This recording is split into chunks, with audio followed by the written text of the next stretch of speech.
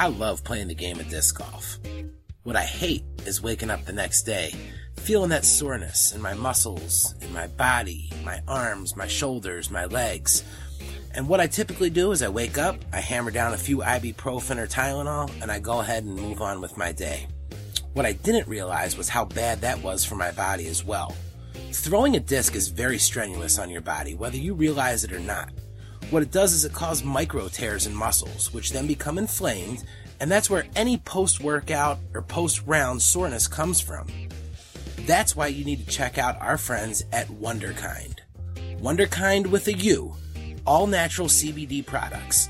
They're located right here in the United States, and they're always shipping for free. All of their products are 100% legal in all 50 states, lab tested to make sure that you're getting the highest quality CBD product to help you recover from your round out on the course. The CBD products all have an anti-inflammatory property, which is amazing for muscle recovery and pain reduction after a round. Guys, check out Wonderkind. Again, that's WUNDERKIND. You can follow them on Instagram at Wonderkind Extracts, and you can visit their website at wonderkindextracts.com and select from any of their amazing CBD products and use code RUNIT15 at checkout to save 15% off. Again, that's RUNIT15 at wonderkindextracts.com. Tired of putting down those ibuprofen and those Tylenol, eating up your stomach and attacking your liver? Well, give an all-natural CBD product a shot and see how much better you feel after your round. Again, that's wonderkindextracts.com, and we thank them for sponsoring this podcast. Hey guys, this is Avery Jenkins, and you're listening to Running It with Nate Sexton. Running It with Nate Sexton is brought to you in part by Innova Champion Discs, the choice of champions.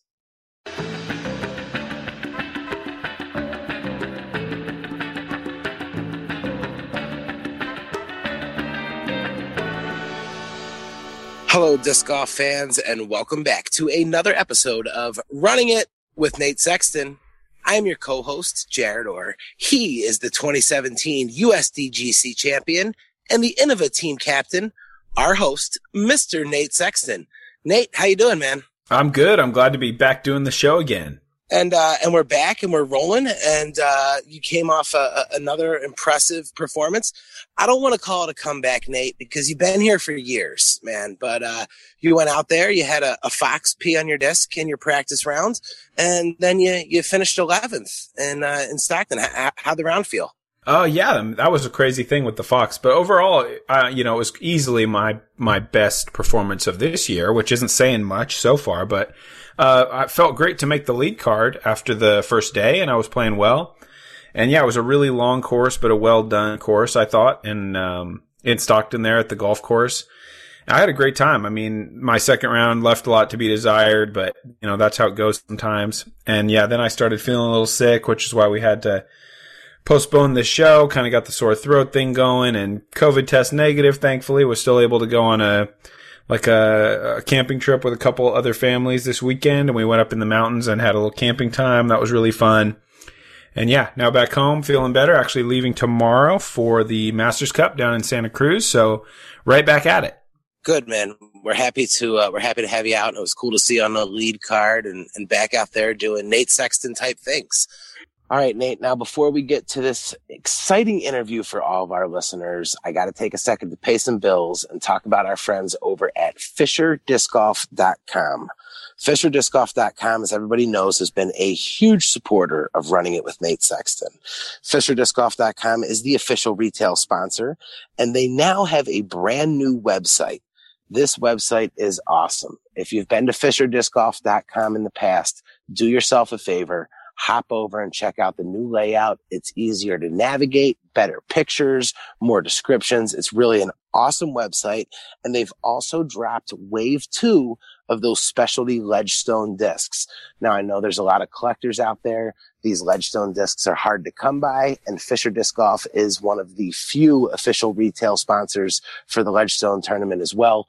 So visit FisherDiscGolf.com. Of course, they still got their disc stacks going on, which is just an awesome thing to take part in. If you guys haven't had the opportunity to check out a disc stacks yet, find them on Facebook at Fisher Disc Golf. You can also check them out on their YouTube page. Little Inside Baseball, the YouTube page, it comes in 1080. You can really kind of zone in on the exact disc that you want, and it makes it a little bit of a little bit less of a risk of what you're going to pull there. So just a little inside tip for our listeners here on running it. So FisherDiscGolf.com. Check out that new website, guys. Check out the new Ledgestone discs. Of course, they got the Clint Calvin discs that are out there. He's been lighting the world on fire in these tournaments. And Nate, just for listening to this show, all the listeners can save themselves a little bit of money, right? Yeah, you use our code RUNIT10 to get 10% off at checkout on your first order. And as always, you got free shipping. First thing I'm doing after I get off this call, I got to see this new website. I didn't know about that. That's awesome. Yeah, it just dropped, and they worked out some of the early kinks that you get with a new website, but it's just a little easier to navigate. The pictures are a little nicer. They really did an awesome job. So Levi and Adam just continuing to step up their game and get a little bit more of a grab. And another thing, Nate, they've really updated their Innova discs there. I know that was something that was big.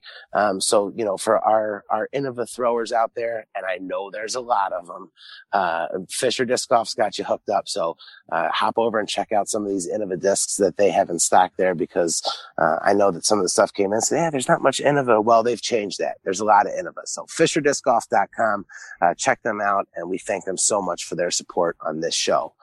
Now, Nate, after you go to FisherDiscGolf.com and you pick up your favorite disc, preferably from the Innova section there, and you're getting ready to go out and play your round, the other thing that's missing is that little bit of energy, that tasty snack that you need to carry in your bag. And your buddy Garrett Gerthy has us covered with Double G Craft Jerky, another awesome supporter of this show. Guys, check out doublegcraftjerky.com. The jerky is amazing. We've already talked to you guys about all the awesome thing that Garrett's doing with the proceeds, with the Children's Foundation. And guys, everybody loves a tasty snack. So, hit up Double G Craft Jerky. You're getting an awesome snack for being out on the course or having around the house. And of course, you're supporting Garrett while he's out on tour, and he's putting so much back into the disc golf community. And on top of it, it's damn good jerky. Nate, I know that you're a fan of the Double G Craft Jerky. Let me ask you a question. Did you make your trade? Did you get your jerky for your discs out in California? The jerky is in the mail, and I'm checking the mail immediately every day after the mail carrier stops, because I'm looking to get it. My only problem is I eat it too fast. I don't have any right now. The jerky's in the mail. I cannot wait. Sounds like he's jonesing a little bit. So a little bit. I'll admit to that. I'm ready to have that. Let's get that. Well, they make it with brisket. You don't find that kind of quality anywhere. So, Double G Craft Jerky, we thank them so much. Make sure you're following them on social media, because as Nate has mentioned in the past, on top of having an amazing jerky, there's also some amazing videos on there of Double G just dropping bombs, and that drone footage is just amazing, how they're able to follow that disc. So, Double G Craft Jerky, and we thank them so much for their sponsorship. And guys, if you're enjoying what we're doing here and you want us to continue putting out new episodes, Nate talking to legends and upcoming stars and guys that are out on tour now, support our sponsors, man. It's the best way to keep us going. So, we thank them for their support, and we thank you for supporting them and the show. We did have to postpone the show a little bit, but we're certainly not going to disappoint our listeners. Now, there's been a lot of discussion throughout the episodes on Running It with Nate Sexton, the GOAT discussion, and everybody has their own opinions, and what everybody says, I tend to agree with a little bit of all of it. No matter who you pick, you can't be wrong, as long as today's guest is being mentioned in that. Nate, who are we running it with today?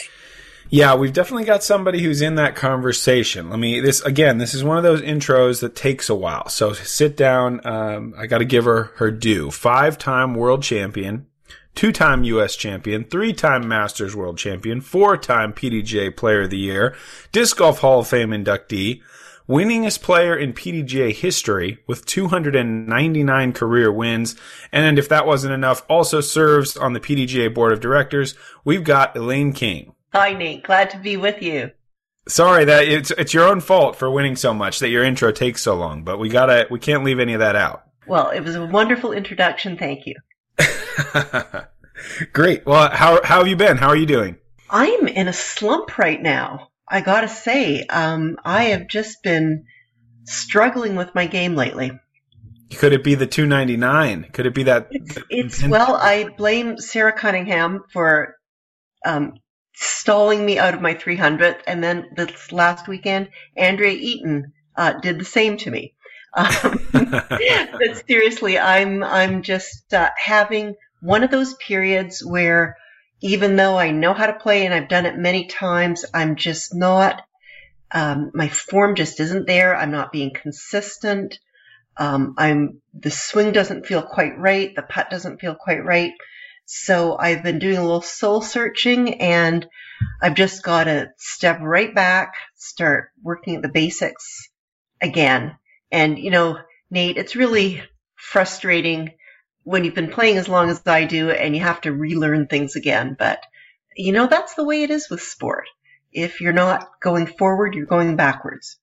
Yes, I think I can empathize with how you feel. I've definitely gone through a couple of different times like that, and I think most serious players will say they have as well, where you just kind of lose connection with what you do, and it doesn't feel easy for a little bit, but I'm sure that it will end for you, and you'll be back and hopefully getting that 300th very soon. But I want to take it way back, before even the first win, to kind of get started here. What we do on this show often is just kind of go back and talk about the beginning for people. So Our research department tells us that you started disc golfing around July 1983. Do we have that right? Oh, that is very accurate. Yes. Okay, fantastic. Wow, that's actually a little unnerving. That's when I was born, so it's a good year for the show this week. Good. So what was happening with me is that I had just married Eric Vandenberg, to whom I'm still married. So there you go. We were newlyweds. We were living in downtown Toronto in Canada, and Eric liked throwing a frisbee around with his friends, and he knew that there was a competition every year, but never had attended. And we were walking around downtown Toronto, and in the way that you found out about stuff in 1983, we saw a poster affixed to a light pole, and the poster was advertising the Canadian Open, which was an event we found out later on that had a number of disc golf disciplines. And Eric was most interested in seeing freestyle, which was really all he knew about frisbee. But when we went down to the Toronto Islands that weekend and went to the designated place, there was not much happening there. So in talking to some people who were in the area, they said, oh, everyone's golfing. And I just thought that was the most bizarre thing. Well, it's supposed to be a frisbee competition. Why are people golfing? So we walked over to the disc golf course, as it turned out, and just in time to see the final 9. And so we witnessed disc golf being played. And Eric was super excited about it. And the very next weekend, we were down with our backyard frisbees playing disc golf. And so it began. You had gone back to that same course, just that you had spectated the tournament, and then you're back there giving it a try. Right. Wow, that's cool. Yeah, I mean that's pretty amazing. Don't you have to take a boat to get there? It's not some insignificant thing to kind of like, you guys were pretty serious about getting to watch this. Yeah, well, we were living in downtown Toronto, so we just took the subway down. Oh, okay. And we got on the ferry. And, it's maybe a 10-minute ferry ride. But you're right. It takes a little bit of planning. It's a whole afternoon expedition. Cool. Well, lucky thing that poster was where it was, I think. Indeed. I mean, what would my life be like if we hadn't gone to that event? I can't even imagine. I got to imagine you would have found it 6 months later. I mean, with the talent you clearly have for it and the passion that you and Eric both have. I mean, maybe if it wasn't that July, it would have been the next July. So I think disc golf still would have hooked you at some point, but I'm glad it did when it did. As far as the PDGA is concerned, we can only go back for you as far as 1985. But I'm curious, already right there in 85, you're already playing the World Championships. You're going to Tulsa, Oklahoma. You're, going to the U.S., making a significant journey to go play there.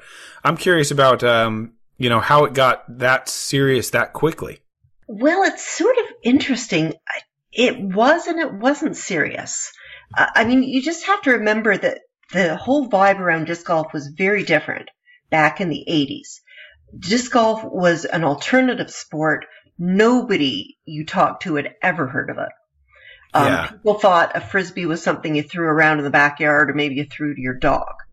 And that's all anyone knew. There were maybe a couple of 100 courses in the world. Yeah. And so you found this community of people, and it was just this community of sort of leftover hippies, for lack of a better term. I mean, it wasn't really the hippie era then, but it was just this group of people who were just playing this crazy sport. And it wasn't like going to a big athletic competition. It felt more like going to a Grateful Dead concert or doing some sort of culty thing. Yeah, go and see all these friends that you hadn't seen since last year kind of thing.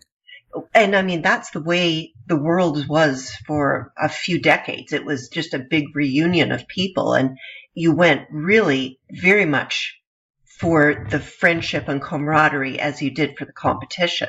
Now, don't get me wrong, the competition was absolutely always there, but it was not the type of vibe we have today where it is recognized as a serious athletic sport with significant amounts of money and sponsorships. Back in 83, I mean, nobody was sponsored. Sure. You didn't have very many discs either because there weren't that many molds. So it was very different. Rounds were over very quickly. I mean, it took you maybe 2.5 hours to play a round. We played 2 rounds a day, and then by 4:30, we were back at the hotel in the pool, zipping minis around. Well, that still goes on. So some things stay forever, I guess, because I think the minis at the pool still goes on today. But how many? Like, what were you throwing? Yeah, I guess if you can remember in the early 80s, how many discs and what were the discs? Okay, well, I had an Arrow, which I used to putt with, and I think by the time we went to Tulsa, I also had an XD. Okay. And I had a Phantom. And it was just 3? I might have had a couple more. I mean, I guess there was a disc by Ben Wall I sometimes threw. There weren't many discs. Oh, yeah. I had an AVR. I had an AVR as well. So it was an Arrow, an AVR, an XD, a Phantom. And I think that was pretty much it. Wow. Like, you didn't need a big bag. No, certainly not. Maybe you hardly needed one at all if you really didn't want one. And I mean, I didn't have like a disc golf design bag for a long time. I just, went to the sporting goods store and got some kind of backpacky thing. Was there a disc golf design bag, or did anyone have one, or just kind of homemade maybe? Well, Wall City had a bag. It was round, the shape of a frisbee, and it was big enough to fit, 6. And a towel, and it had a thing for a small water bottle, and a little zippered pocket that you could put your keys in. And nice. What else did you need? Nothing, I suppose. That's probably all you really do need. I'm curious to also just kind of about, the scene in Ontario in those early days. Like what was like a big field of women? How many people? Was like a lot of people, or were you often playing with men in those times? So it's interesting. In Toronto, there actually were a number of women who were playing. So you would often have 4 to 8 women at a tournament, which I gotta say, even nowadays, you often have 4 to 8 women at a tournament. Of course, back then, there was a division called women, and anyone who was female played in that division. Yes. There was none of this AM, pro, ages, whatever. You were either a woman or you weren't. Yeah. And I mean, back then too, almost everyone who played was in their 20s or maybe their early 30s. It was really rare to have anyone older who played. I suppose that kind of makes sense since the sport was only invented in earnest maybe 8 or 9 years prior. So there's not like somebody's like, I've been at this 30 years. I mean, that's not possible in those days. Yeah. And I mean, you will definitely hear about, people who played freestyle and some of the other disc disciplines and started much earlier and then shifted to disc golf. But by and large, it was a bunch of 20-year-olds playing the sport in the 80s. And a certain percentage of that group has just grown with the sport, and we're now in older age divisions. Sure. All right. Well, I know you kind of were competing in the Worlds like almost every year, not a whole ton of tournaments, but probably for lack of the option to play a whole ton of tournaments in those days. But then you got a couple of World second places, but I kind of want to fast forward because you have a long career and I don't want to keep you all night to 1991, that 1991 season. You played 12 tournaments. You won 12 tournaments and you went to Dayton, Ohio, and you actually won the World Championships by 10 shots. What can you remember about that trip, that win, and what that meant to you? It's interesting. At that point, I expected to win. I knew I had the skills. I had a lot of success. I felt strong compared to the competition, and I knew I could win. And so I did win. I want to rewind just a teeny bit to 1987, because the most exciting win I've ever had in my life is the World Cup in Peru, Indiana in 1987. There was a huge field of women. I think it might have been 32 women, including world champion Vanessa Chambers and, distance champion Tammy Pellicane. And it was just this huge field of women. And the prize money was $250, which was an insane amount of money, plus a pole hole. And let me tell you, in 1987, it was very, very hard to get your hands on a pole hole. Which our listeners aren't even going to know what that is, but that's a basket. That is a basket.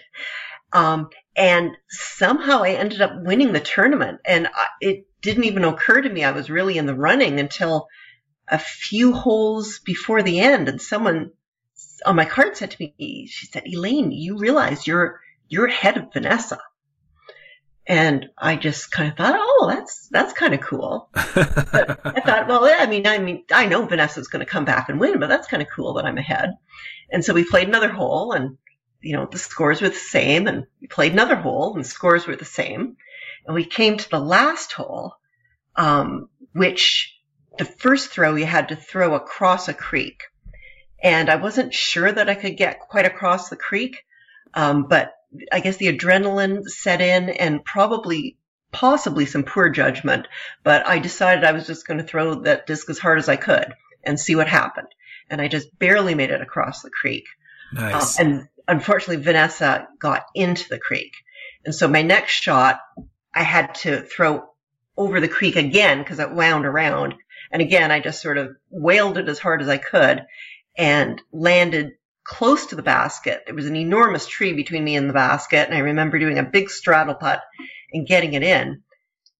And then it just kind of occurred to me, I have won this tournament. And that was the most amazing feeling I've ever had with disc golf in my life. It was a surprise. I didn't know I had the skills to win.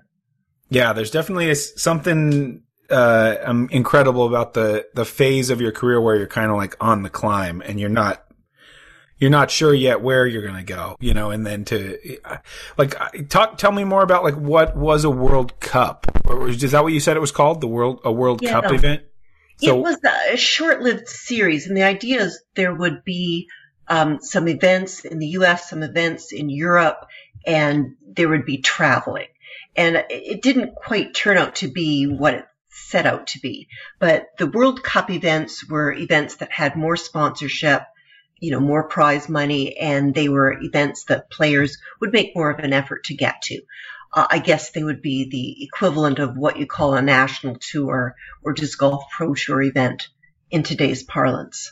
Sure, but a tough ask. Come to Europe for a $250 first place prize. That's difficult. Even though that was like you said, it was a mind-blowing amount. Even then, obviously inflation, it's worth a little bit more money back then, but still not as much as a flight to Europe would have been, I'm sure. Right. Yeah, so hard to make that traveling thing come true. But I mean, obviously we've had visionaries trying to make that happen for a long time. And now I think finally starting to get there to have that traveling, dream be a real thing for some people. But back then, tough.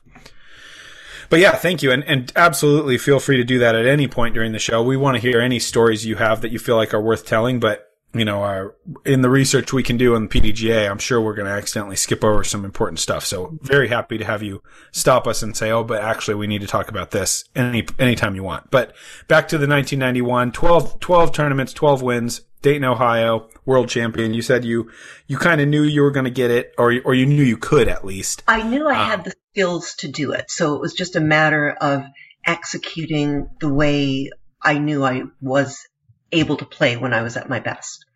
Yes. And then you kind of kept doing it, because that was your big run of world titles in the early 90s, the 1991, 92, 93, and 94 world champion. And the margins it wasn't close very often. 10 shots, 11 shots, 16 shots, and 15 shots for those 4 years. So, basically dominant through those seasons.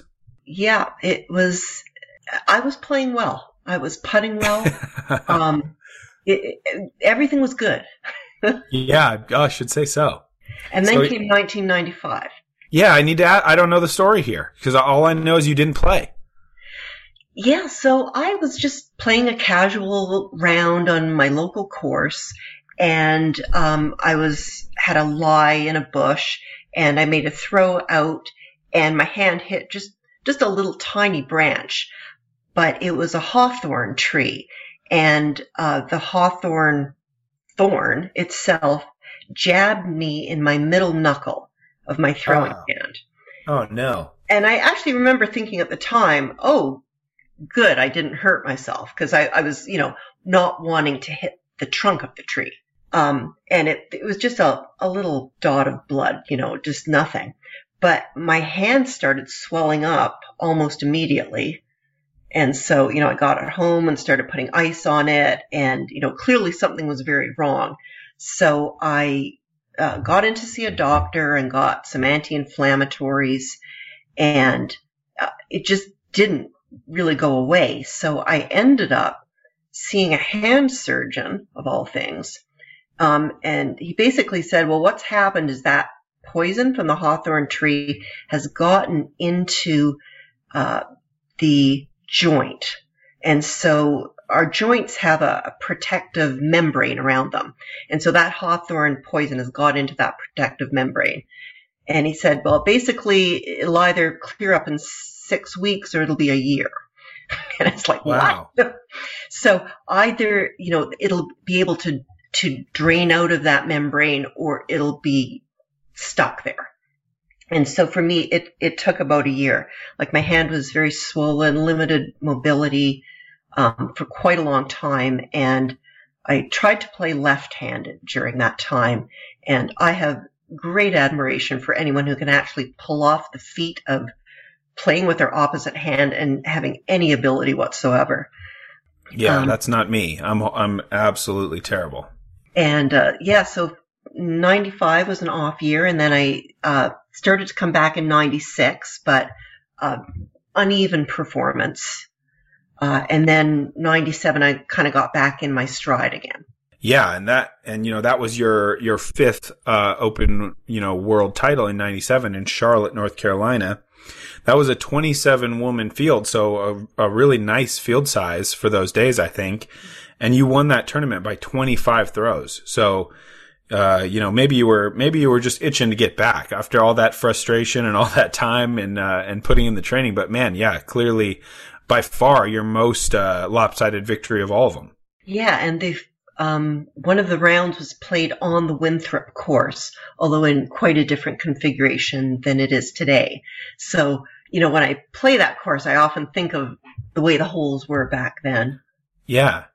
Yeah, and we talked to Ken Climo about that a little bit, and about how, he had been credited with kind of making a push for more par fours and fives in the game of disc golf because it had been largely a par three affair. And question for you, I guess, is that how rare was it, or how often were you having women specific tee pads in the early part of your career? Or did you kind of get caught with a bunch of par 3.5s because, what was appropriate distance for a long par three for the men ended up being like unreachable, but like such a simple upshot? Or was that kind of forward thinking things happening where you did have, women's appropriate tees to make for like scoring separation?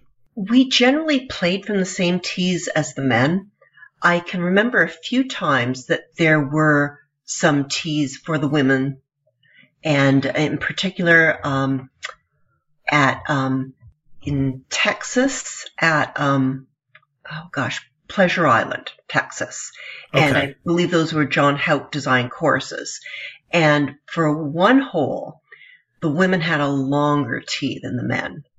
And it was hysterical, the reaction at the time. Like, the men were just incensed that the women had a longer tee. But, John, I feel, really pioneered a lot of the concepts of course design as we know them today. As you mentioned, back then, things were a par three. I mean, it was a pitch and putt. Many courses, you were expected to potentially birdie every hole. And if you look at some of the scores back then, you'll see that's the way it was. But John started designing courses and making par fours and even making par fives. But yeah, I think it was really quite recently that women's tees became a factor to enable the men and the women to have a similar experience on the hole. Yeah. That's what you need is to find intrigue in the decision making and like the landing zones and the risk reward. And I think it's hard for anything but like a shorter par three to do that for both the men and the women at the same time, I think. And so I think, clearly Houck and others like him able to kind of push the game forward that way. But yeah, it just kind of occurred to me, and I worried that like early women's disc golf might have ended up being a lot of like throw it as hard as you can, and then you're 80 feet away and you put it under the basket and everyone gets their three. Well, there weren't as many courses where there were wide open vistas. I mean, the courses were in the woods. Certainly Ed Hedrick, if he had his druthers, he put every single course in the woods. So the distance of the hole wasn't as important as accuracy. Great. Yeah, that's good, I think, for having a course that's fun across different power levels. Okay, well, great. I think I got to touch on the 299 again. We were, I guess I should say, after that 1997, you've kept a really high level of play for a very long time. Into the 2000s, you're winning FPO US championships. Then later into the 2010s, you're winning Masters, World Championships, and you're still at it today in a big way. But anyway, 299 wins to date out of 555 starts.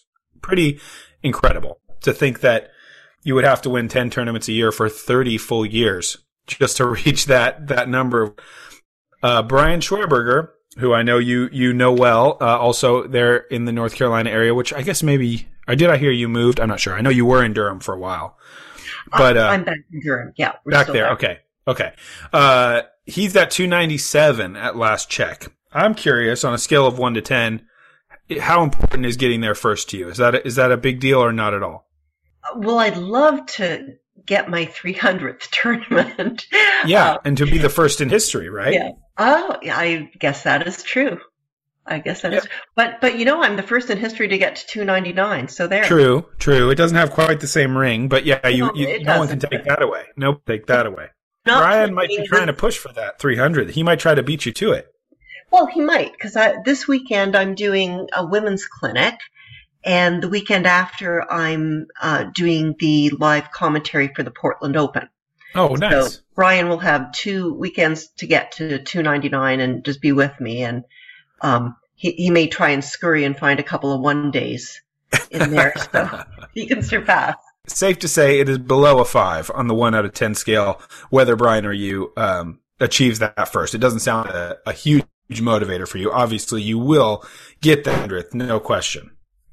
Well, Brian is going to surpass me in tournament wins. I thought it was going to be last year, but then COVID hit. Yeah. So, I mean, it's going to be this year sometime. He plays more events than I do. He's, of course, an extremely skilled player. He plays, as many events as he possibly can close to home. I play events close to home. I travel. I'm going to be doing more commentary this year. I've got, slightly different objectives. Sure. We've had a good, friendly rivalry over this, but, the simple fact is Brian plays more tournaments and works hard at it. And, when he gets there, he'll get there. It's great, I think, that you guys are only a couple hours apart from each other, so you can see each other at the tournaments and talk a little trash. Absolutely. What is life without talking trash?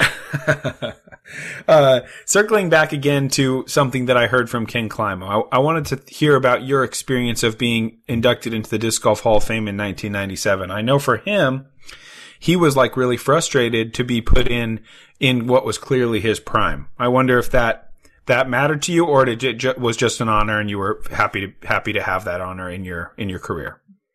Well, it's interesting. I remember just being surprised because back then they didn't let people know ahead of time. Yeah. Anyone who was anyone came to the World Championship, and unlike today, you attended all the events. So you went to the banquet, you went to the awards ceremony, you went to the PDGA meeting, you went to the Fly Mart. Like, everyone was at everything. Mm-hmm. It was kind of unheard of, not to come to the players meeting. So there was none of this, let's make sure they're there and have someone to introduce them, whatever. They just assumed you'd be there. So I was just sitting in the audience, and I remember I was barefoot and I had wet hair because I had just had a shower and just walked down from my hotel room. So I was just, not looking like someone who was ready to win an award.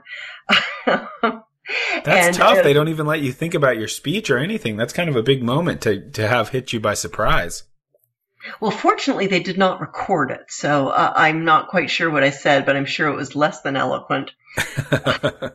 All right, but it wasn't. You didn't have that sort of reaction. I know that Climo was honored. I don't mean to say he wasn't, but I've heard him speak to the effect of, like, I can't believe they put me in now. When I'm in the middle of, like, my dominant run of my career, where traditionally you're like 5 years post retirement or whatever when they start considering you for something like a Hall of Fame. But disc golf obviously not the same as other more traditional sports. No, the Disc Golf Hall of Fame was really set up to just make sure that we didn't forget many of the people who were movers and shakers, because even at the time when the Hall of Fame was established, there were people who had made a huge mark on the sport, but then had stepped back, and they were in danger of being forgotten. So that was, I think, the reason that Levon Wolf felt a real sense of urgency to get the Disc Golf Hall of Fame going. And I think at the early times it was just the people who seemed important in the sport. So there were definitely players who were in their prime, and there are many, many examples of that. And even today, I think we are inducting players who are in their prime. So it's not the same criteria as other halls of fame. Sure. And correct me if I'm wrong here, but I think that through your entire career as a disc golfer, you've also been working in a more traditional career. And I was wondering if you wouldn't mind telling our listeners a little bit more about what you do for your primary job. Yes, so I work in the pharmaceutical industry. So I got my PhD in analytical chemistry, and I spent a year in Sweden, actually, where Eric and I both went and we disc golfed in Sweden. So that was a wonderful experience in, let's see, when was that? 89 to 90. And then we lived in the US for a year. So that was through to 92. And so I was living in the US in Detroit when I won my first world championship. And the reason I was in those different countries is to get what's called a postdoctoral experience. So it's kind of like a training position for scientists after you receive your PhD. Sure. And so then in 92, I got my first job in the pharmaceutical industry in a small biotech company. And then in 96, I joined Glaxo Wellcome, which later became GlaxoSmithKline. It's one of the major pharmaceutical companies. And so I was with GSK until about 4 years ago, and now I'm a consultant for the pharmaceutical industry, which I'm really enjoying that because I can have a little bit more flexible time. Cool. Yeah, a lot of travel, I think, is from what I've heard from you, is that you with your new role, COVID, I'm sure, has changed that entirely, but before that. Yeah, before that, I was doing a fair bit of travel, which was a lot of fun because I had some great clients I would go to see every month or so. And then I was doing some audits of pharmaceutical companies as well. And I'm sure I'll get back to this maybe later this year, or certainly next year. But the entire pharmaceutical industry for the last 12 to 14 months, I guess, doors have really been shut for travel. So everyone's doing everything remotely. Sure. And maybe that's a good segue into this next thing. Something that you don't necessarily need to travel that far for is the Women's Global event. Despite the name, you don't really need to travel that far. I know it was just a week or two ago. I was wondering if you could tell our listeners what it is, how it started, and how it went in 2021. Okay, the Women's Global event was conceptualized by Valerie Jenkins, leading the PDGA Women's Committee, and the committee members have always supported this. So the idea was kind of revolutionary at the time. It was, can we get women all around the world playing on their local disc golf course, but somehow comparing their scores? And, this was back when player ratings were becoming established and had got to the point where they were a little bit more reliable maybe than they were at the beginning. So that gave us the tool to be able to compare how women played on the different courses by the round rating that they received. So the idea is you play 2 rounds, you get your round ratings, add them up, that was your score, and you'd see how you did against women all around the world. And so it went from being, about less than 700 women, I think, in the first offering, and it got more and more popular with each succeeding year. And so just this past year, we had over 3,200 women competing. And it most definitely would have been more had COVID not, unfortunately, canceled about 10% of our tournaments. And it's always in early May, right? And anybody can run a PDGA tournament that can participate in the Women's Global. Yeah, so the tournaments do need to be registered with the PDGA. The PDGA has supported this from the beginning by waiving the player fees and also waiving non-PDGA member fees, that $5 non-member. And that's a great thing because year on year, it's almost exactly 1/3 of the women who play in this event are not PDGA members. And we always see a burst of PDGA signups after these events. Oh, that's great. All right. Well, that's cool. I'm glad it's still growing. Obviously, it would be. It's a great concept. And I hope maybe some of our listeners will kind of take up the torch and have an event in their hometown if there isn't already one running. Because we got to get that 5,000 number. Maybe it's the way things are growing right now. I feel like that number isn't out of reach for next year with COVID kind of hopefully in the rear view and disc golf exploding. I feel like 5,000 women could be doable. Oh, I think it's extremely doable. Who knows how many women we might have gotten if tournament directors had felt like they could, register tournaments and plan for it around the world.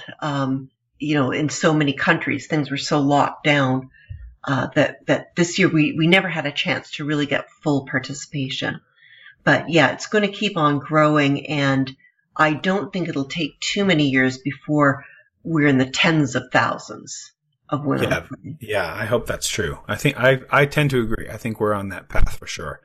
Speaking of the PDGA ratings, if they are to be believed, you have kept sort of an incredibly consistent level of play from the inception of the ratings in like 1998 all the way until 2021. You only have about 25 points maybe of variance, and you've had your peaks and your valleys and gone up and down. But to what can you attribute the ability to play so well kind of into your 40s and 50s? An unnamed, anonymous 36-year-old professional really wants to know. Well, I think, you got to keep yourself in shape. You need to be healthy. And I'm sure your listeners understand the link between physical health, of course, and performance. That's a pretty obvious link. But also, mental health and performance is really important too. Disc golf is very stressful. And so in order to have peak performance at disc golf, you've got to manage the stress in other areas of your life. And so, I've got a very supportive husband. I've, developed mechanisms to cope with my stress. I mean, sometimes more successful than others. And as you mentioned before, having a full-time job, it gets to be a real grind when you've got a lot of work and, work that you're taking home during the week, and then you're planning to go out for the weekend, and you're in this different kind of stress all weekend, and then you have to immediately go back to work and catch up all on the stuff that you've missed. So, I've certainly found that very challenging at times. I just get really tired of tournaments. It's like, I just want to stay home. Yeah, sure. I take my fitness fairly seriously. I try to keep in good cardiovascular health. I do try and keep my muscle strength up. Flexibility, I think, is important, and, try to eat pretty decently. I'm not saying I am perfect in any of the above categories, but I think, if you treat your body well, try and keep it in shape. I think it's also important not to stress your body too much. And I think this is where some people err, that, they overplay too much. Yeah. And, get these kind of chronic injuries that are hard to come back from. And I learned my lesson fairly early in my career that if you do way too much throwing in a several week period, you can actually kind of damage the muscles, and it takes a while for that to heal again. Yeah, you could potentially lose a season to something like that if you push it too far. Now, I do have a kind of a chronic condition in my arm. I get a little bit of tendonitis, and there's a certain little tiny muscle in my arm that gets strained. And when that happens, I have a really hard time with short putts. Ah. And, I was watching Jessica Weiss at the U.S. Women's Nationals, and we've talked before, and I know the same thing's going on with her. There's just a muscle she's got strained in her arm, and it's the same thing. Like, the longer putts are actually fine. It's just these short putts that get really tough. So I just have to have the right balance of training, doing my practicing, doing my reps, throwing, and resting. And the resting is really important to get that balance right. Well, I think you're definitely an authority on this because, yeah, like I said, it's pretty amazing to see, the rating systems. You're already 5-time world champion before the ratings are even introduced. So clearly you've been playing at a super high level before that. Over 30 years of like sustained elite performance is not a common thing in any sport. So I think we can all learn something from what you say there and try to follow that path to if we want to play well for a long time, because you've clearly shown your ability to do that. Although, Nate, I'm kind of reflecting lately that I'm not sure if I'm going to make it to the lead card of the National Tour or Disc Golf Pro Tour again. Boy, the competition's getting thick. Yeah, tell me about it. I find myself worrying about the same thing, and I'm only 36. It's tough out there. Yeah, women are throwing farther. Like, I was never the farthest throwing woman golfer, so I don't think my distance has really changed a whole lot over the years. I get about 300 feet, like maybe a tiny bit more in a great throw, but I top out at 300 feet. And, the way the courses are being designed now, the women who I'm competing against, pretty consistently can throw 350. And that's just a huge difference, when you're talking about a 2 or 3 shot hole. Sure. Or even the possibility of birdie on many par threes that are going to be, up in that 330 range. Yeah. Yeah. So, it's a really positive development. And I'm just going to keep playing as long as I can because it's a lot of fun. Good. One or two more things, and then we can get to some fan questions. One kind of little thought exercise that we like to do with people, and I'm sure you've heard of this idea, is just to talk about the Mount Rushmore of disc golf, and more specifically of women's disc golf. So this can be 4 people that are either players or promoters or people that have been instrumental and deserve to be in that kind of conversation as like some of the most important people in women's disc golf history. And we'll make it easy for you. You're on there. So there's only 3. You only have to put 3 more. We're not going to force you to name yourself. We'll do it for you. And then, give us 3 more names of people that you think are some of the most important figures in women's disc golf. Well, certainly on the player side, I've got to put Paige Pierce there. She has really been the role model for bringing women's disc golf to a much higher athletic level with her abilities. So she's definitely there. And then I'd like to think of a promoter. And, when I think of promoter, the first name that comes to mind is Des Redding. Uh-huh. Because, at a time when there wasn't much going on in terms of getting disc golf to the younger players, Des and Jay took that as their passion and have made a difference. And, you can see the number of junior players growing and growing. And of course, Des has now got that role with the PDGA. So I would put Des there.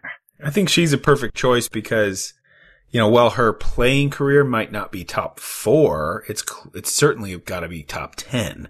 So it's not like she isn't one of the greatest players ever, but also with all the work she's done growing the game, for women and girls and for everyone, really. I think that's a really good choice. And then it becomes tough to pick that 4th person because I have a number of different names in my mind who I would put there. You can have a few. You can just kind of, you don't have to go into detail. You can give us a couple names and we'll know where your head's at. Yeah. So I would like to put Sarah Nicholson up there. The work Sarah's doing with Throw Pink. Sure. Is really important. Of course, Sarah's been, with the Women's Global as, someone who's been actively working to make that Women's Global happen every year since inception. She's developed Throw Pink. It's now just been established as a non-profit, and there are an increasing number of Throw Pink events around the country. And this year we're going to have this Throw Pink Women's Championship, which will be part of the which will be alongside the USDGC. Yeah. So that's a name there. kind of in terms of a player, you've got Juliana Korver, you've got Katrina Allen, you've got Sarah Hokum. Sure. All good answers. Yeah. Then, you've got women who've served on, the PDGA board. I think that fourth spot is got a lot of women who are vying for that spot in my mind. Anybody who comes to mind if I like kind of prompt you to say like someone almost before your time, like someone that was older than you. Yeah, who's in the sport before me? It doesn't have to. I'm just curious if there's anybody that pops into your head. Oh gosh, I mean there were a lot of women who played and were really brave. I mean it was pioneering back then to be a woman in disc golf, but most of the players didn't have as long a career. Sure. So I'm you could only win $100. Totally unprepared for this question, Nate. Totally. That's all right. That's you're doing a fantastic job answering it. I feel. And you don't have. I don't mean to put you on the spot, but I think that makes perfect sense. That there wasn't really career disc golfers back then because there's no money, and the travel is extensive, and it just the foundation wasn't built yet for that. Yeah. The last thing I want to talk to you about before we hopefully can take a little more of your time and get some fan questions in is, one of the more famous shots you probably ever threw that was caught on video somehow at the 2003 Worlds, I believe. Roughly 850-foot downhill throw where you actually hit the basket and nearly made what probably would be the longest ace ever in disc golf history. If you could kind of tell us what you remember about that throw. Yeah, I remember it well. So it was in Flagstaff, Arizona at the World Championships, and Blair Paulson and his film crew, Alacrity Disc Golf, were filming that hole because it was a spectacular hole. So we were playing at the Snow Bowl ski resort in the summer. So you played 16 holes uphill, and then you played 2 holes downhill. And the first downhill hole was relatively short. And then there was this 850-foot long throw, and we were throwing down a Black Diamond ski run. So I had been practicing that hole with a number of other players, and it was 850 feet. So I pulled out my driver, and they were just all peeling off to the left, and Ken Climo was there and a few other guys, and they were saying, no, Elaine. They say, don't throw a driver. They say, you got to throw mid-range. And, explain to me that a driver, once it picked up speed, it would, just hyzer out. But a mid-ranger that picked up speed would, turn over a little bit more. So, I tried it, and it's like, oh, yeah, that does go a lot straighter. Okay, great. So we had played around the day before in Snowball, and then we were playing around again. And I stood there on hole 18, and so I very clearly remember thinking to myself, okay, you have to put it as low as you dare over the rise, because, there was this shallower slope, and then you had a steeper slope. So you had to keep it low. Sure. And on a big downhill shot like that, height is not really your friend. It's going to get out of control quick if it gets way up.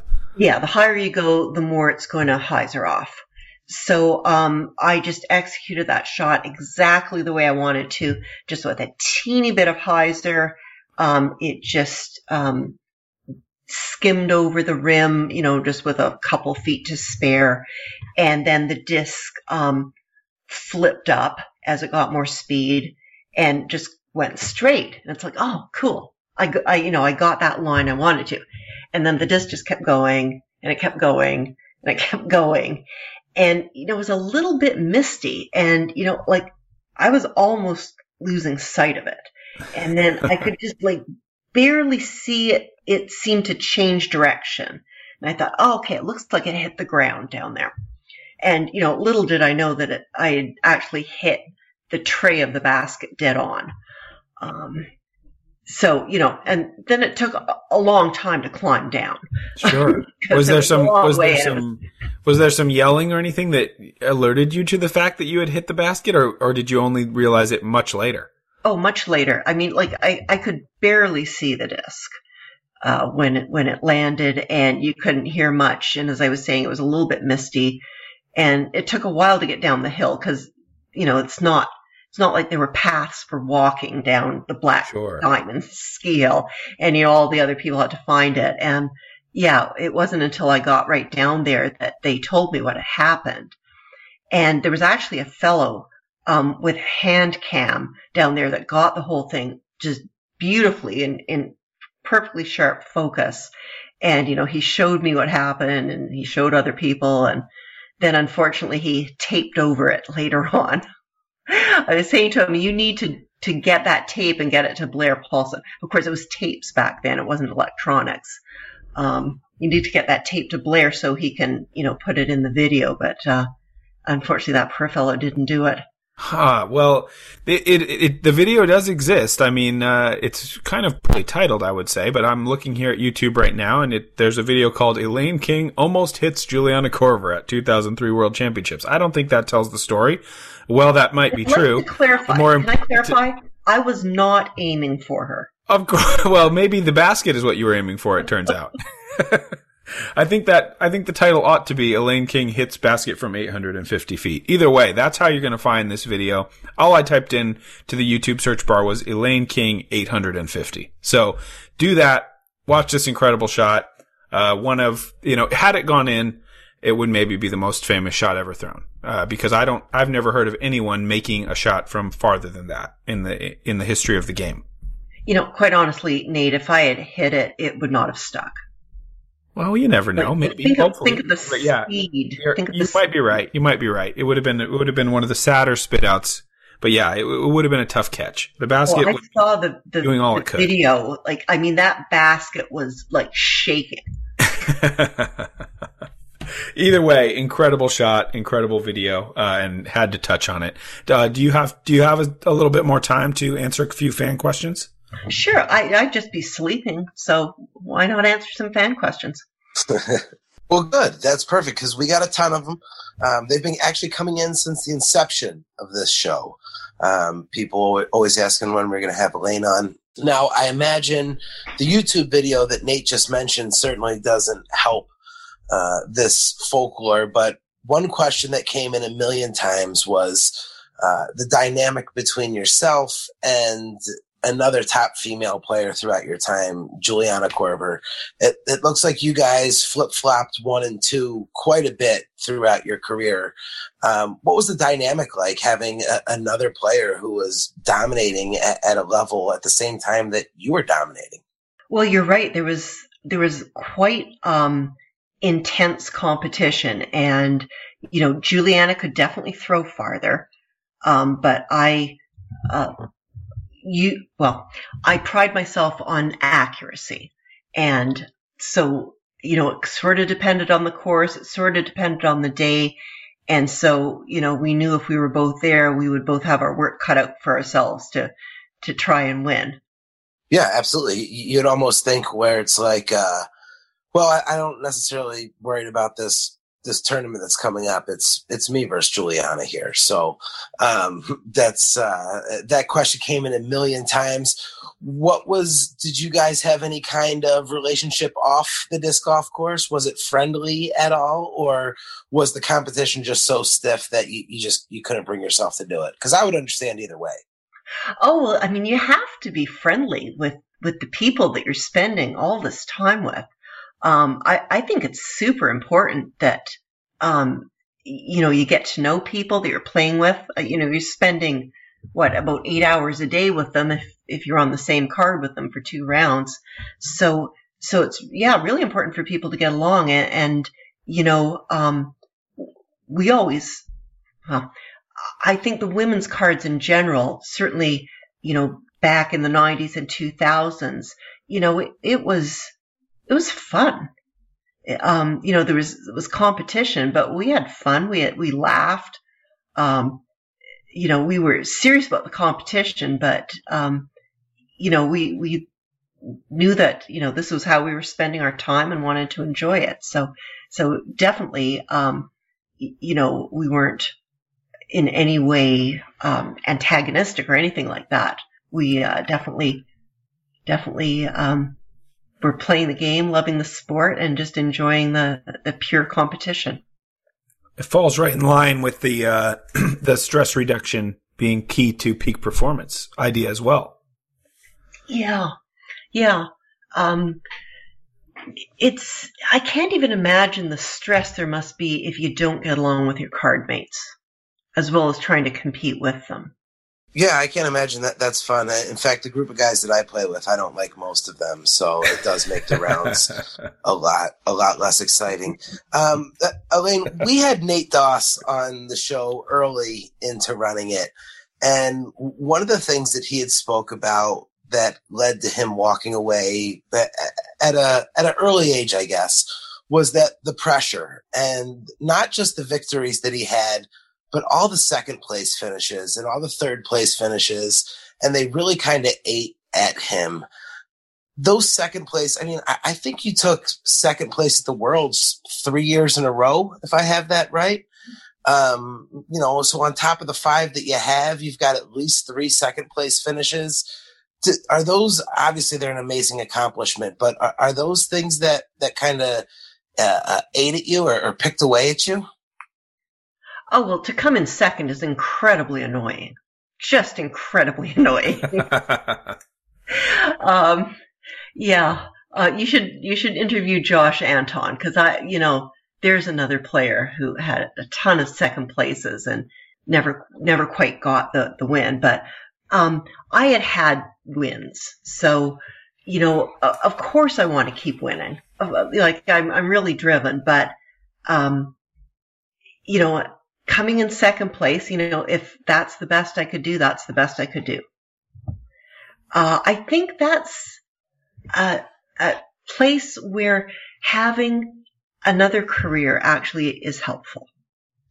So I can be extremely disappointed about, not playing the best, those errant shots, those missed putts, the missed lines, that just seems so important on Sunday.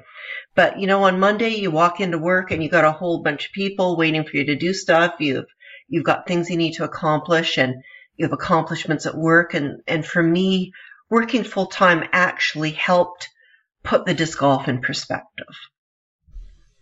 That's a great answer. That's a great answer. I chained out from 120 yesterday, and I spent my entire day thinking about it at work today. I didn't do anything else.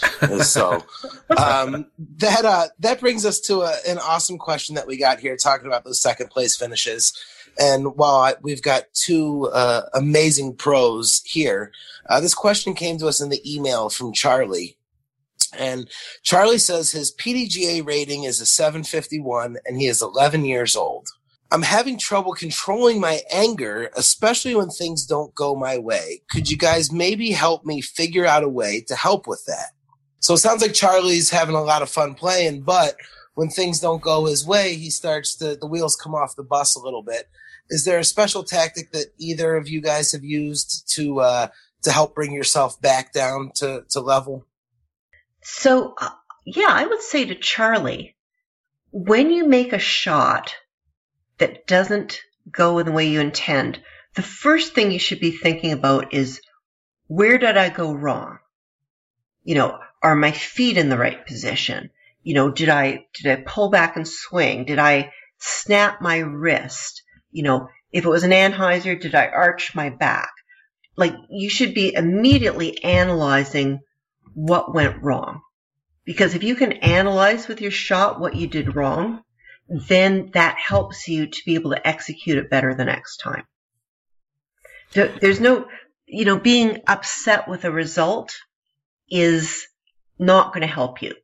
But if you analyze it, that will help you. Yeah, I agree with that for sure. And I would also say that, recognizing that anger at that level is not a positive thing for your game is important. And I always think about it as when you're having that tough day and you can't figure out what's going right, what's going wrong, or it just feels like every shot is bad.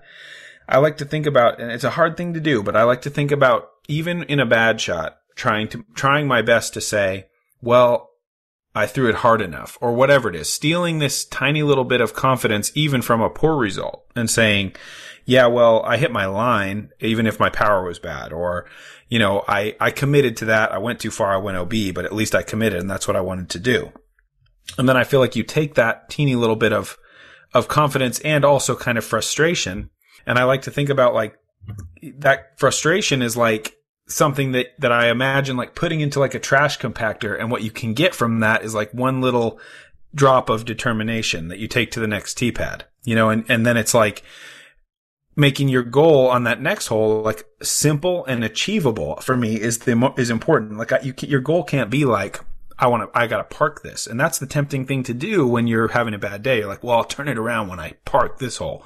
But that's so much pressure, because then you throw it 30 feet away and now you're mad about that, when that's, by all accounts, a pretty nice shot. So I think you have to, you know, confidence is something you have to build for yourself. And you can do that slowly and just kind of keep trying to find the good in your shots, and make your goal on the subsequent shot something like throw it to the right of the tree. You know, and if it's way right and it hits another tree, you have to be like, well, that was bad. But at the same time, I did the one thing that was most important for me to do in that moment. And I think that's a different outlook that can kind of keep you maybe a little more even keeled and help you build some positive momentum going forward into your rounds. Well, there you go, Charlie. Some great advice from two folks that have done it and gone through it a lot. Elaine, a lot of big wins in your career, 299 of them to be exact. Going through your PDGA, I see that back in 1997, you had a huge win at the Joseph Davis Open in Lewiston, New York, one of my hometown courses. You took down first place with a $40 prize. Any memories of playing out at Joseph Davis here? I have to throw a little love for my Western New York disc golf fans. Let me tell you, the best thing about Joe Davis Park was when the pool was open. Then you could zip the minis. That's what it's all about.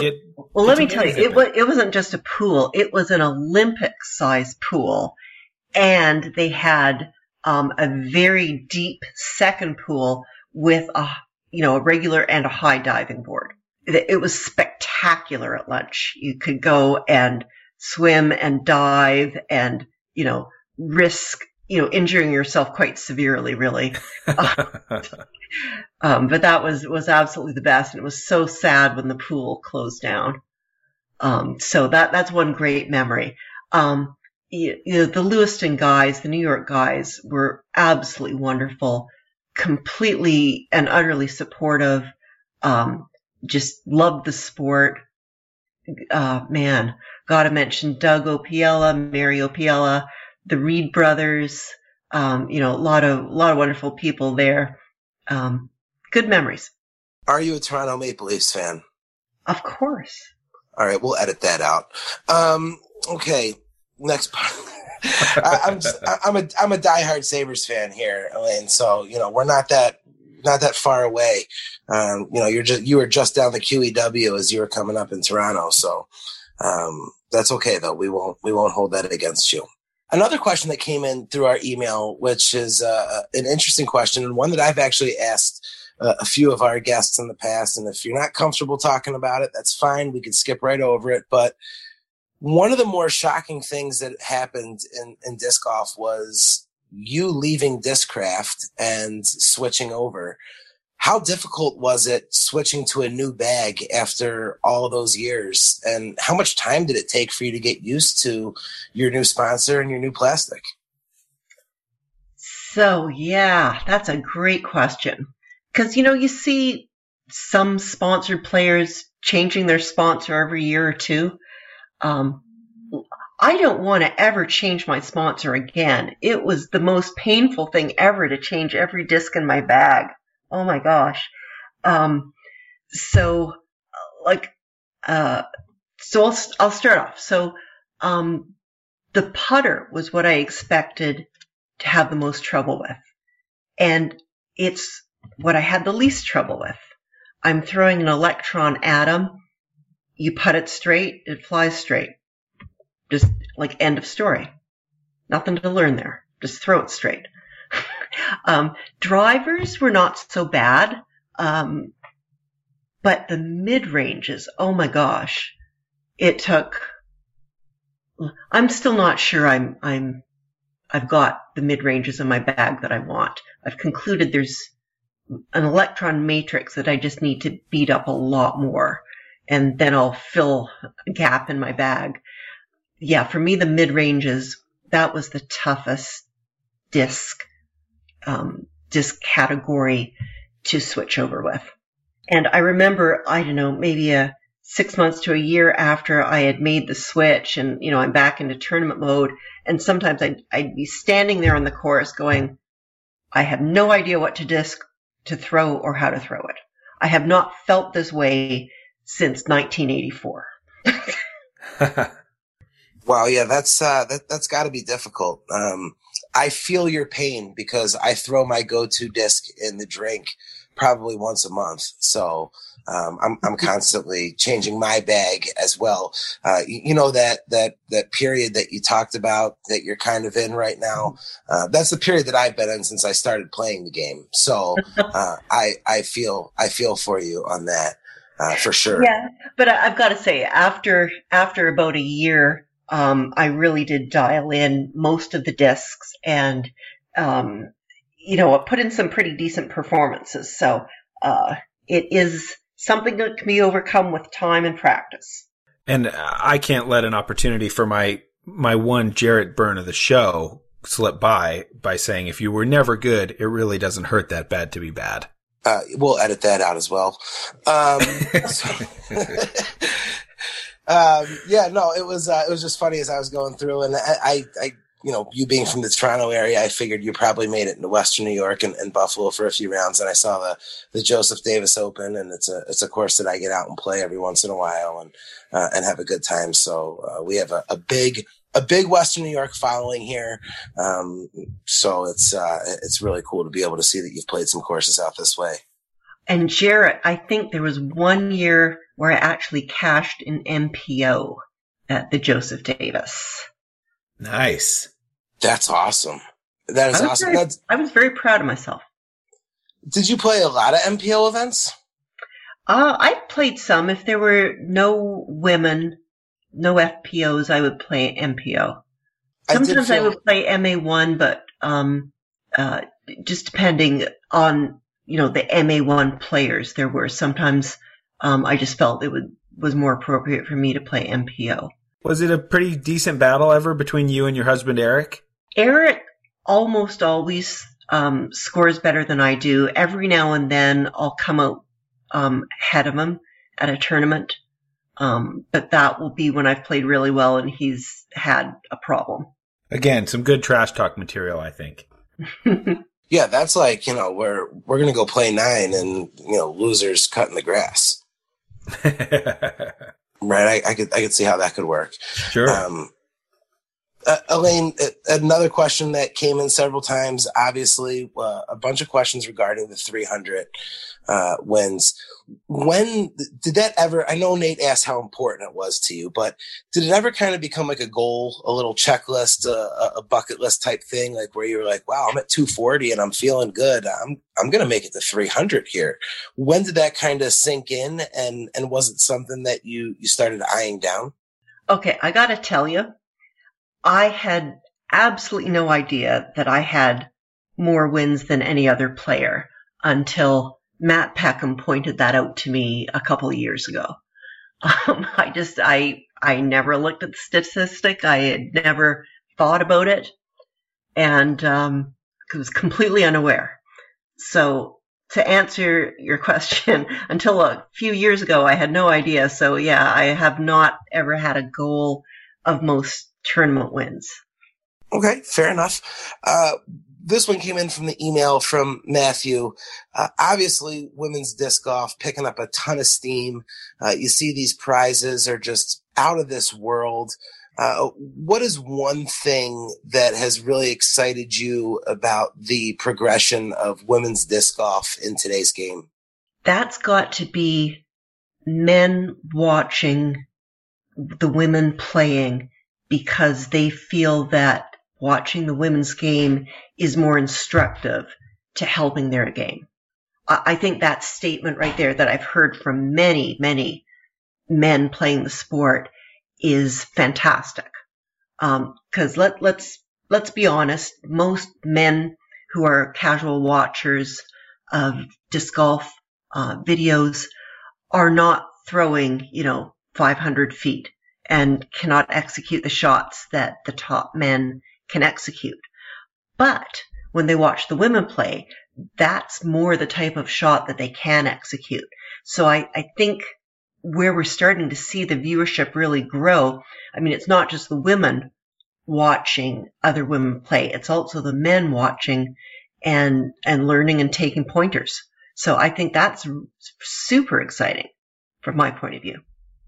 And I also take pointers because there's shots, there's certainly shots that today's women players throw better than I do. Certain situations and certain players have skills that I would in a heartbeat trade straight across for what I currently have. So I think there's things to be learned no matter what level you play at. Oh, for sure. The women's game today is, it's as much fun and at times, sometimes more fun than watching the men. And obviously, the long ball is always fun.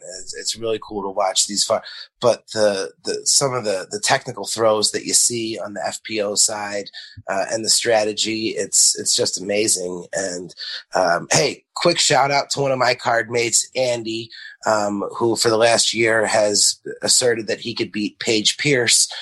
Paige with a huge win yesterday, -8, -22 for the tournament to take it down. Andy shot a +12 and came in last place in his intermediate division at Como Park. So, just a reminder of how amazing these women actually are. He's got no shot. Sorry. Absolutely no shot. It's funny because I told him that Paige would beat him by 20 if they played. I said she would beat you by 20. And yesterday she played at one of the more difficult courses in the country and shot -8, and he played at a little rec park and shot +12. So she did beat him by 20. And, so I just think it's amazing that, for all of the attention and well-deserved that the women get, that there's still people out there that don't give it the attention and respect that they deserve. It's always puzzling to me why some men think just because they're a man, they should be able to beat any woman. Now, if you're a man who put the work and effort into the game that the top women do, then I would say, yeah, you could have a point there. But if you're just a casual player who's not putting any particular dedication into it, that's a fairly unreasonable expectation. And those people are bound to be severely disappointed at some point in their life. Yeah. Well, if he was playing in the women's division in his tournament yesterday, he would have came in 4th out of 8. So, Elaine, another question that has come in quite a bit was, obviously, as Nate had mentioned, you're still playing at a ridiculously high level. You're still winning. You're still cashing. Have you thought about how long this run's going to last for? I mean, listen, we don't want to cut it short. We'll enjoy Elaine King for as long as we can. But have you thought about a time when you're going to hang your bag up? No, I'm playing forever. Nice. Forever. Yes, that is the answer. All the way on to 400. I can't wait. Well, the only thing that I can ask from you, Elaine, is that as you're approaching that 400th victory, you come back and chat with us. It would be my pleasure if I can get 400. That's a bit of a tall order, but I'll do my best. You know just what, so I can have the pleasure of talking to you again. Yeah, whether you think you can or you can't, you're right either way. So it's been an absolute honor to have you on. One of the things that I enjoy so much about doing this show with Nate is having the opportunity to talk to some of the absolute legends and greats in this sport. And you are certainly both of those. And the fact that you're still continuing to go is just, it's absolutely phenomenal. And I can't thank you enough for giving us this. And you really have helped me out more than you could ever understand, because now I don't have to respond to the 20 messages a week of people that are like, hey, have you ever thought of having Elaine King on the show? And I'm like, hey, that's not a bad idea. So thank you so much for doing this and giving us this opportunity. It's been my pleasure to be on Running It with you. Awesome. Well, it was great talking to you, Elaine. And yeah, Jarrett said it best. Thank you so much for taking the time and for sharing some of your stories. And yeah, definitely would love to have you on again sometime. Anytime. Well, Nate, I don't even know what to say. Every single time you line up one of these interviews with one of these legends, I'm blown away, and I'm like, that's my new GOAT right there on my list. And she's always been in my argument, but Elaine King moved up a lot in my argument after doing research for this show. You talk about just an impressive career that is still going. Yeah, it's incredible. The skill and the power. Like she said, she's not even really feeling like her power is reduced. She's in probably her early 50s. It's pretty amazing. And it speaks to how seriously she's taken it. And especially, having a pretty high powered career this whole time, aside from disc golf, just makes it even that much more impressive. All that she's achieved as basically a weekend warrior. Yeah, she's definitely one of the greats, super humble. So I know she has a hard time admitting to herself that she's that important to the sport, but I think she is. And yeah, obviously we had to talk to her. I really was looking forward to getting the chance, and it was fun to hear the stories. Yeah, absolutely. And you know what? It kind of just continues to add to the high end kind of guests that we have here. Elaine talked about, she's a big shot in the pharmaceutical business. We had Dr. Bree Sexton on the podcast at one point. We had the doctor of smooth, Kale LaVisca on the podcast. So, we're making moves here in the medical world as well on Running with Nate Sexton. It's pretty exciting for me. Yeah, definitely. I mean, the show's slowly transitioning perhaps away from disc golf, get more into just kind of immunology stuff, the stuff the fans really want to hear. You know what? I'm going to have to hop on Hulu and see if they got ER. Brush up on my stuff. So Nate, I know you'd mentioned that you're going to be traveling. What's up on the schedule for you, man? I got the Masters Cup, the Portland Open, and the Resistance Discs Open. I think I got 3 in a row coming up, which I haven't done that in a long time. So looking forward to this swing. It's going to be super tough, childcare wise, but going to try to make it all work and do the balancing act and see if I can be at all the places I'm supposed to be. And then it's the World Championship. So this is kind of my final tune up here. I got to get everything clicking and play these tournaments well and get ready to compete down there in Utah at the World Championships in less than a month, which is nuts. Yeah, man, it's go time for you. And I think we saw you starting to hit your stride at some times in the last tournament. Man, it was great to see Nate Sexton back out there and reminding everybody that you're still here. You haven't gone away, man. You're here to fight, and you're still one of the top players in the world. And it's just it's exciting to see you back at it and doing it. So we're certainly looking forward to that. Yeah, we're going to keep an eye on this, and hopefully you can find a new wild animal to pee on a disc, because it kind of gave you a little bit of luck. And then you aced with the Fox P disc. Yeah. There's got to be another animal that's willing to help me out. Santa Cruz is a wild course up there in the hills. There's all kinds of wildlife. We'll be good. Yeah, absolutely. Well, guys, we thank you so much for joining us. You can follow us on all forms of social media at Running It with Nate Sexton. On Instagram, he is at Frisbee Nate. I am at OrJarrett222. And unfortunately, we are out of time. I want to thank our sponsors again, FisherDiscGolf.com, and of course, Double G Craft Jerky, and our friends over at Wonderkind. Nate, we had Elaine King on the show today.